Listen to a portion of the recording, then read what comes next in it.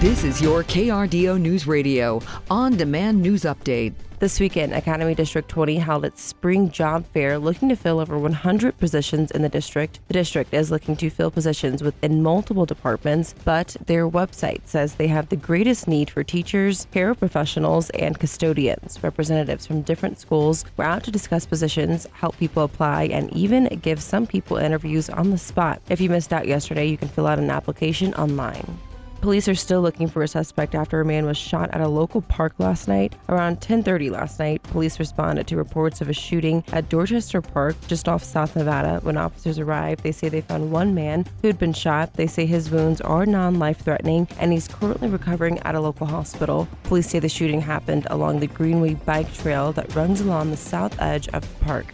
The mayor of Colorado Springs says he's in the process of meeting with Olympic teams in the wake of our report, Olympic City Identity Crisis.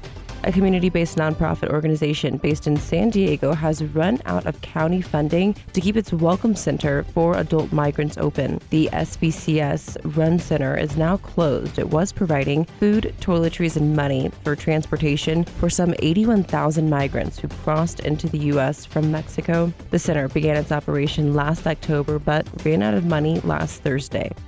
The longest-standing club at the Air Force Academy is continuing the proud tradition of bringing music to Colorado Springs. The Air Force Academy cadet Carol teamed up with the Colorado School of Mines Minor Dissonance Group for a concert at the First Congressional Church. The concert, called Lift Every Voice, intended to do just that, bringing a wide variety of music to downtown Colorado Springs. For members of the cadet Carol, it's not just a performance, but a way to connect the community as an official ambassador of Carol music.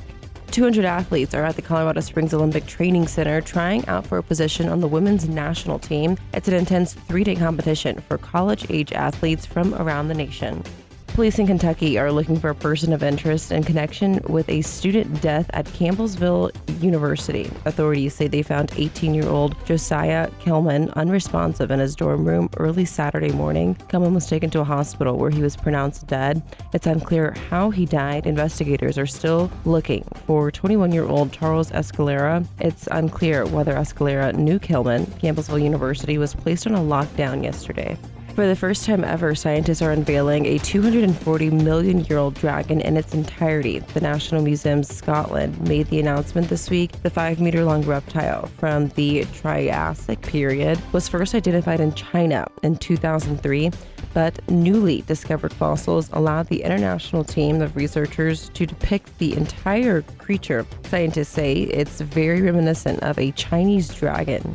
Alabama lawmakers from both sides of the aisle are scrambling to protect IVF treatments after a bombshell state Supreme Court ruling stated frozen embryos are children. Storm Tracker 13's Julia Donovan giving you a quick check on your weather this Sunday morning. Mild temperatures this morning, waking up in the low 40s in Colorado Springs and mid 30s in Pueblo. We warm up well above average this afternoon too, with highs in the 60s in Colorado Springs and hitting 70 in Pueblo and across the plains. Fire danger remains a major concern as winds ramp up to gusts as high as 50 miles per hour. Snow is expected mainly for the mountains starting tonight. I'm Julia Donovan. That's weather on KRDO News Radio. Get news, traffic, weather live on KRDO's Morning News weekday mornings from 5 to 9. KRDO's Afternoon News weekday afternoons from 4 to 7. On KRDO News Radio or anytime at krdo.com.